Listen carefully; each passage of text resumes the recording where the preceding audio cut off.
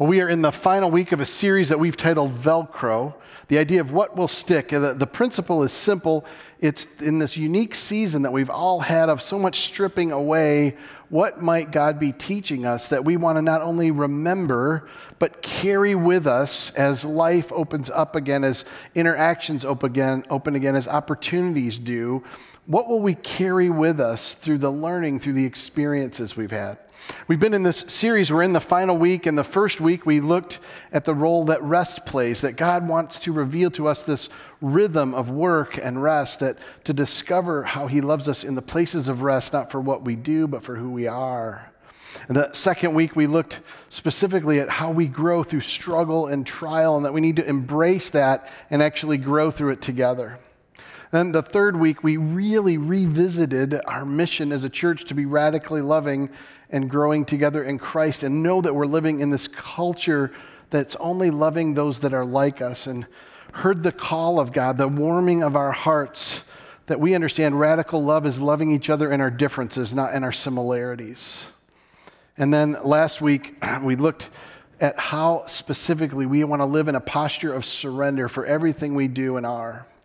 And this week on Father's Day, very fittingly, I believe there's something God wants to encourage us to bring together in it. And I want to simply, to begin, have you consider images that remind you of your own dad. Maybe they're quirky thoughts about them. Maybe they're wonderful attributes. I know for me, one of the first things that comes to mind with my dad was just this heart he had to be generous and give more than above and beyond what he could to each of us. So there was this deep way to say I love you by what he gave and what he did for.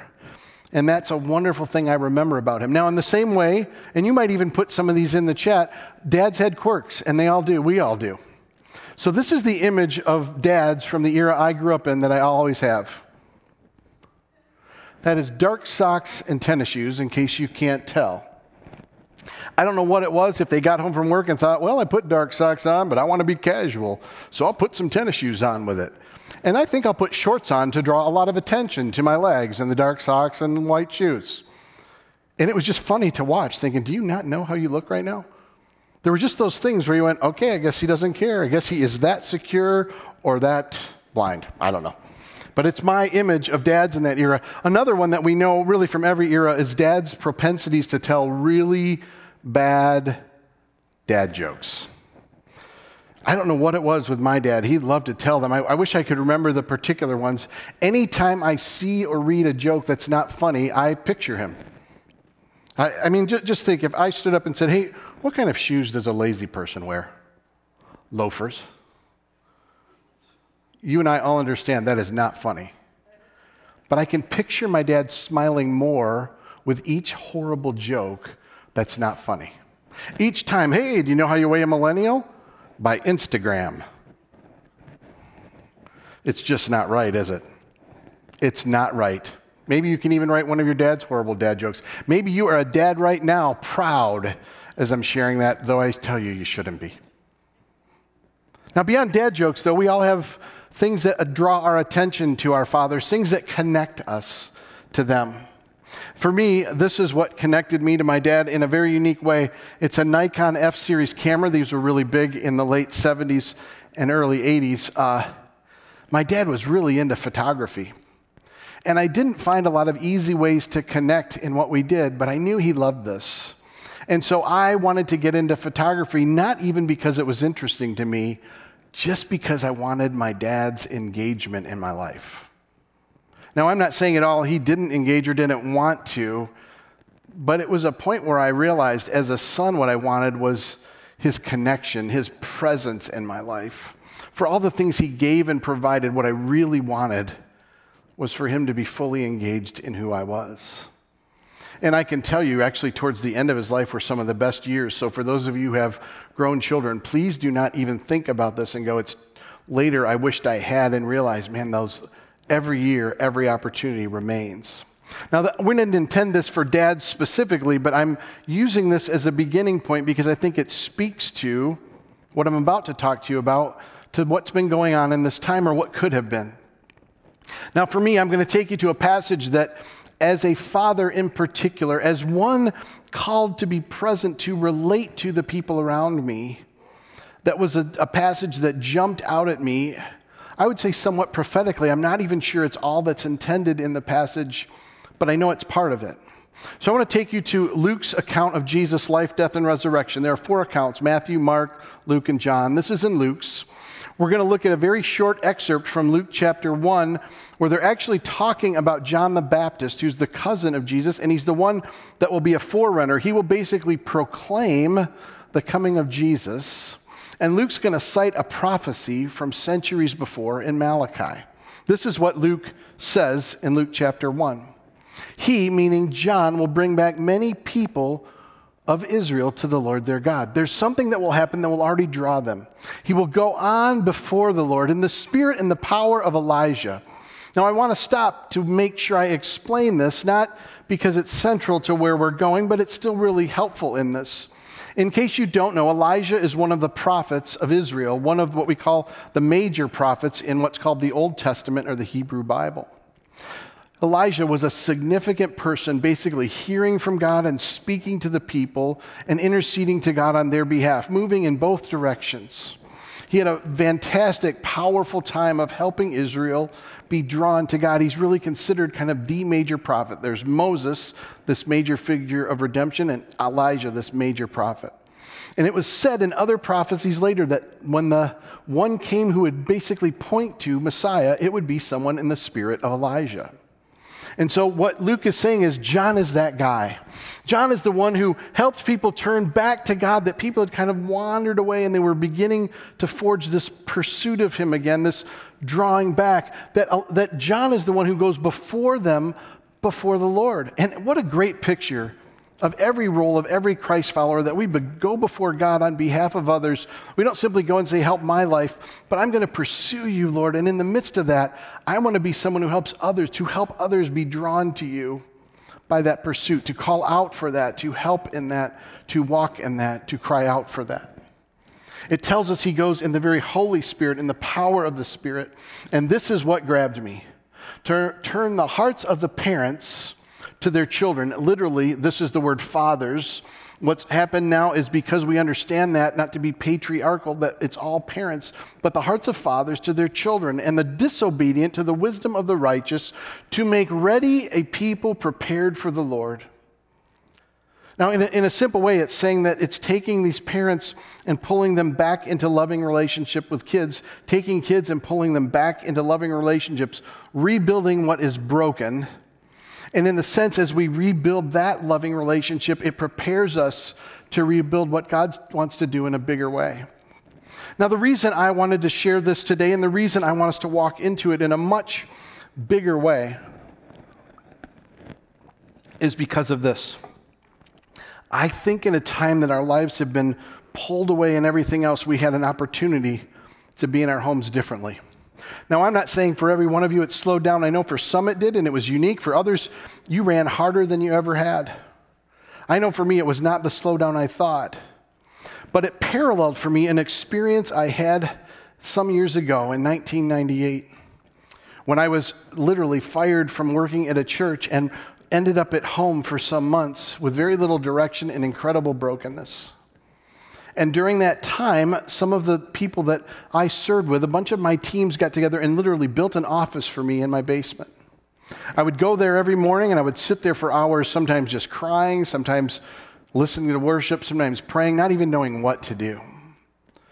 Everything had been extracted. I'd lost my role as a pastor, my role as a leader. All these identity things I thought I anchored in were gone. But something unique happened, and I began to hear above me the sound of my wife and children running around constantly. Sometimes it was great laughter, and it would just make me smile. Sometimes it was screaming and crying, and I would think, boy, I hope she handles that well. But what started to happen was this passage. In the midst of losing false identity, something shifted and my heart began to move in to want and move towards relationship with those closest around me. It's a crazy thing when you think about it. We all carry roles, lots of roles. I mean, your role might be as a boss or a manager or a worker. It might be as a teacher or an administrator or as a leader. as someone who carries out lots of things. It might be someone who walks alongside others as a mentor. It might be friend. But the roles that never change are roles of family, of being a husband, a wife, a father, a mother, a brother, a sister, a son, a grandfather, a grandson. No one else fills those roles. And I know for me in that season, what happened was this passage took on life. Now, I can't say it all got better then. I've struggled with all sorts of things, but I wondered, is there a parallel for us today? I wonder if there's an identity shift that God is wanting to make in this season where everything gets stripped away and we suddenly realize, man, there's more to my life than the roles I carry. And what began to change for me was a desire, I'm not saying I did it well, but a desire to be present in the lives of the people around me. I wonder how many of us struggle to be present in the world around us. You know, I've struggled with this in all sorts of ways at every level, just to be clear. I was thinking back of one of my most revealing moments. We were in a staff thing, it was some years ago. We've had staff come and go over 20-some years of being here, and this one particular staff was saying goodbye. They were moving from a part-time to a full-time job somewhere else. We were celebrating them. They were sharing some things. They'd had an accident and some other physical issues, and I checked out. I wasn't present in the moment as they were talking. And I thought, next I need to ask them what they're going to do. And so I asked it in front of everyone, and this person turned to me and said, well, as I just told everyone in the room, and I realized I'm not present in this moment. There's lots of moments I have not fully been present, that somewhere my heart is dissipated. Even in my own home and my family so lovingly, not even admonishing me, would just be aware. I could tell people just wanted. I could sit at a table at dinner and not be there. Have you ever been in that place where you're present, but you're not actually present? Your heart, your mind, your thoughts, your emotions are somewhere else. And my family gathered a really loving way to just say, hey, where are you right now? And my wife, even more lovingly, would say, hey, if you're needing time, if you need things to help you kind of be present, what's going on? How can I help with that? There was never an admonition. It was always an encouragement, like, we just want you here. And somehow this passage was one of those things that I've always stayed with and remembered, that God wants my heart fully engaged in the moment I'm in. I don't know if you realize it, but that's the very missional way of Jesus. Let me take you to just Matthew's account of Jesus' life and hear how he's described from the prophecies. Speaking about Jesus coming, it says, all this took place to fulfill what the Lord had said through the prophet. And it says these words, the virgin will conceive and give birth to a son, and they will call him Emmanuel, which means God with us. Now, there's lots we could explore here, but I just want to ask this statement, God with us. Do you know how you can summarize God with us in one word? Present. It simply means Jesus came to be present. If you look at his very life, Jesus came in deep poverty. Jesus came in deep oppression. Jesus came into a life of unnoticed, unacknowledged, disinterested rejection. The prophet Isaiah describes it this way, that he was despised, that people looked at him as one who had nothing they had wanted to offer, and says he is familiar, meaning he's experienced suffering. That Jesus' very life not only comes to forgive us, to die for us, but comes to be present with us. And in the same way invites us to be present with each other. My longing is that as we finish this series, as we begin to open up life, we will not become so preoccupied that we lose or miss out to hear the very call of God saying, I want you to be present with those around you. In every moment, in every relationship, to be fully present. So funny, whenever I think of presence, I'm reminded of the retelling of Mark Zuckerberg's story, The Social Network. There's a scene in there that I love where he's sitting in the midst of this lawsuit and he's being deposed, and the attorney for those that are suing him says, hey, do I have your full attention? Are you here in every way right now? And Mark stops and he goes, no. Most of where I am and my energy is back at Facebook. Most of where I am is coming up with new means and methods. Most of where I am is somewhere else. You have just enough to get whatever I have to do here. It's kind of a mic drop moment, like you don't deserve all of my presence. And as much as I wish that weren't true, I wonder how many of us live that way. Not able to be fully present, not to let our hearts turn back to those in front of us and be fully engaged with them. Not living the life Jesus had for us to be present. In fact, if I were to give us a simple thought about this, a simple way to maybe summarize it, it would be this: preoccupation robs us from being present. When we're occupied with other thoughts, with other things going on, with other circumstances, it keeps us from being present in the very moment we're in. Now, make no mistake, there are practical ideas after practical applications all throughout Scripture into what we can do to become present. Some really great ones. Here's just two simple ones I want to show you, one from Jesus' account and one from who's considered one of the wisest people on the planet from all of history. This is what Jesus says: "Therefore, do not worry about tomorrow, for tomorrow will worry about itself. Each day has enough trouble of its own." I wonder how many of us sit across the table, sit in a conversation, sit in a moment, and we're worrying about what's coming, and it's preoccupying us. It's robbing us from being present. There's a wonderful rabbinic midrash from Psalm 23 that speaks about this, about what worry actually is. Looking at Psalm 23, the rabbis would teach. It says, "You make me lie down in green pastures. You put me beside still waters. You restore my soul." Now, we think of green pastures as this wonderful, lush area. In Israel, in the desert, green pastures were simply this. In the evening, it would cool off, and the waters would kind of rise up into the air. It would breathe over the desert. It would literally the winds would come over, and they would land into these little clefts in rocks. And that water would be just enough to cause a green pasture, a tuft, to grow up in one small area. And the shepherd would lead them to that area from that night to eat that day. The rabbi said it this way, that worry is looking for tomorrow's green pasture today.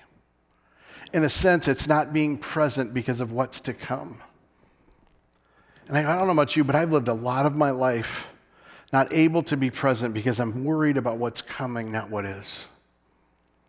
That's a simple admonition, a simple encouragement. Live in the moment. Don't worry about tomorrow. Don't be preoccupied with what's coming. Let me take you to Solomon, who adds to this in a different way. "Better one handful with tranquility than two handfuls with toil and a chasing after the wind." I wonder how many of us are so busy trying to get to more, are never feeling like we're quite enough, that we're preoccupied with what is to come and how much more we have to do. How often I hear from someone and even say to myself, I'd like to be present, but I've got so much I need to prepare for, to plan for, and to do. So much going on. Now, if you don't think you worry this way, let me just add technology into it. Let me just listen to a sound here, and I want you to think about what happens to you when you hear this sound. What do you want to do? Ready? Oops, I got to find it again. Hang on. Doesn't help when I'm the only one who hears it, does it? Here we go. What are you doing? Are you worrying that was your phone? Is there sweat pouring from your eyes right now and from your face? How about this?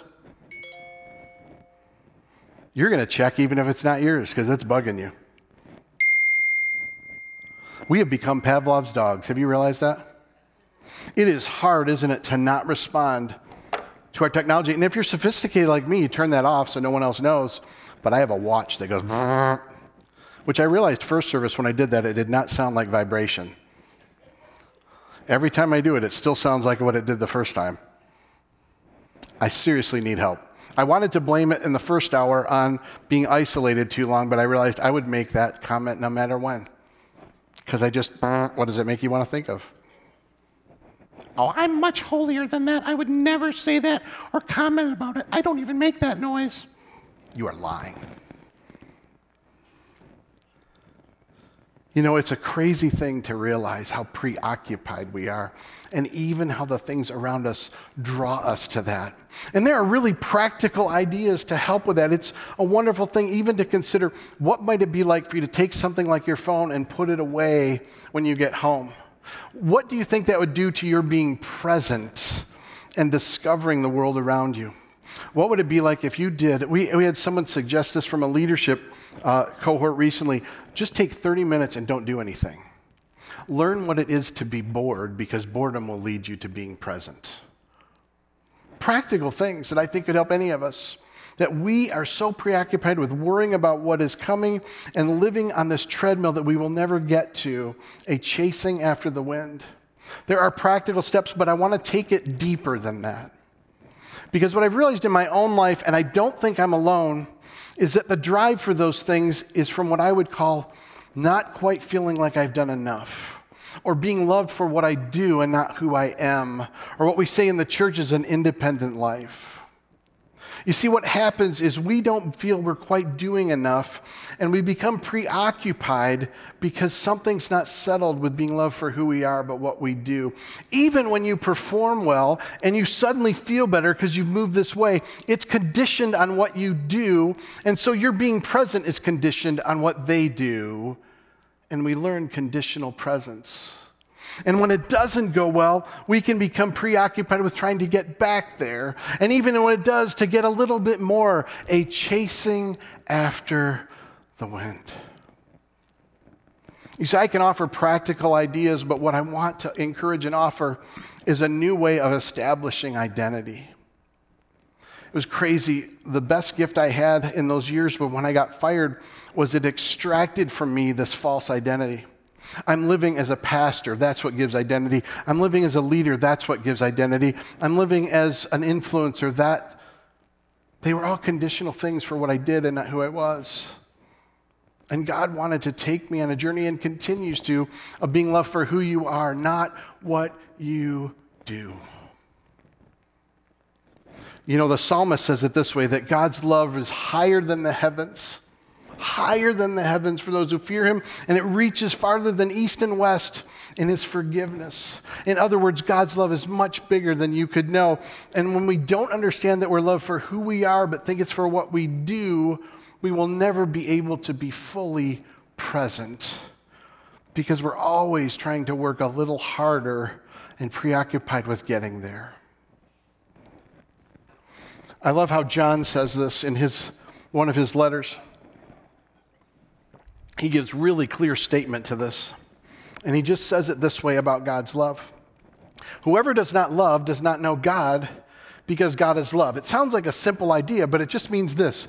If you don't fully get how you're loved for who you are, you cannot truly love people for who they are. I want you to consider it this way. And I want you to listen to kind of a restating of a passage that, whether you've been in church or not, you may be familiar with. It's one that's read at weddings oftentimes. And I'm just going to change the word to God rather than love. And I want you to, if you even have to close your eyes, just listen to it. And receive it as God's view of you. God is patient. God is kind. He does not envy. He does not boast. He is not proud. He does not dishonor others. He is not self-seeking. He is not easily angered. He keeps no record of wrongs. He does not delight in evil, but rejoices with truth. He always protects, always trusts, always hopes, always perseveres. It's interesting that it's Father's Day today, because whether we see it or not, there's a gap maybe. The Father in heaven cherishes you for who you are and not what you do. And he's fully present in your life, in all the things that you are ashamed and want to hide, in the places you don't do it the way you wished you would, and the places you even do it in the way you hoped someone would be pleased. None of those change or impact his joy and cherishing of you. How can you and I be fully present when we're not fully loved? It's a bigger principle. It's not really something you can suddenly just buy, but here it is. Being loved for who and not what is the path to being present. I mean, it sounds simple, and it's incredibly freeing, but it's work to fully believe this. See, I'm convinced that worry and the way I move and the things I get preoccupied with and worrying about the next day and trying to achieve more all base around believing that I'll be loved by what I do and not who I am. It's an independent way of living. And that to be fully present means to be fully loved. And to be fully loved means I look at the people around me and don't say, I love you because of how you performed in this or what you did there, and I withhold love because you didn't do this right, and oh, I'm definitely upset because this reflects on me, and I don't want it that way. No. It says, boy, I love you for who you are. I see who you are. I bless who you are. And I'm present with who you are and all of it. Fully engaged because God's fully engaged in my life. So I want to pray for us to experience that. I want to pray for us that we will begin to live differently in those practical ways, but that God might literally do what the prophet said would happen, turn our hearts to our kids, turn the kids back to the parents. We're in a time where there's such disagreement about so many things that if we start looking at each other loving for what we do and not who we are, we're sunk. But oh my goodness, if we can love each other for who we are, and be loved for who we are, then we're prepared for the way of the Lord, as it says in the wonderful prophecy. I want to pray for us with this in mind, and as I prepare to pray, I want to tell you, if you're watching in any place today and you're saying, I want to follow Jesus, I want to be in relationship with him, I want to know this Father's love, it's very simple to say, Lord, I have sinned and I can't do enough. But out of love, you've done enough to show me who I am. Forgive me and reveal your love to me. And then we always pray, fill me with your Spirit in this. That's all you have to do. And I want to invite you to pray that. And then for others of us here who say we follow Jesus, can you hear the call of God to be loved by him and in the same way be present with others and begin to let this other stuff fall, to not carry with you that out of the season, but to carry with you this unconditional, radical love the Father has for you, that you then walk in peace for what and who you are, not for what you've done. Let me pray for all of us. Lord, I ask in this time, God, that you'd move. For those places we even feel ache that we haven't been able to be present, that you would just comfort us. Show us how you love us in those misses. In the places we feel the gaps from others, that you would show your love to us, that you would pour out your fatherly love on us and your salvation on many who respond today. And Lord, help us to walk in a new way, fully present, turned hearts towards each other, prepared to be the very family of Christ that then walks in love towards others. Lord, we ask that you would encourage us, be present in our lives, and help us to be present in the lives of others. In your holy name, amen.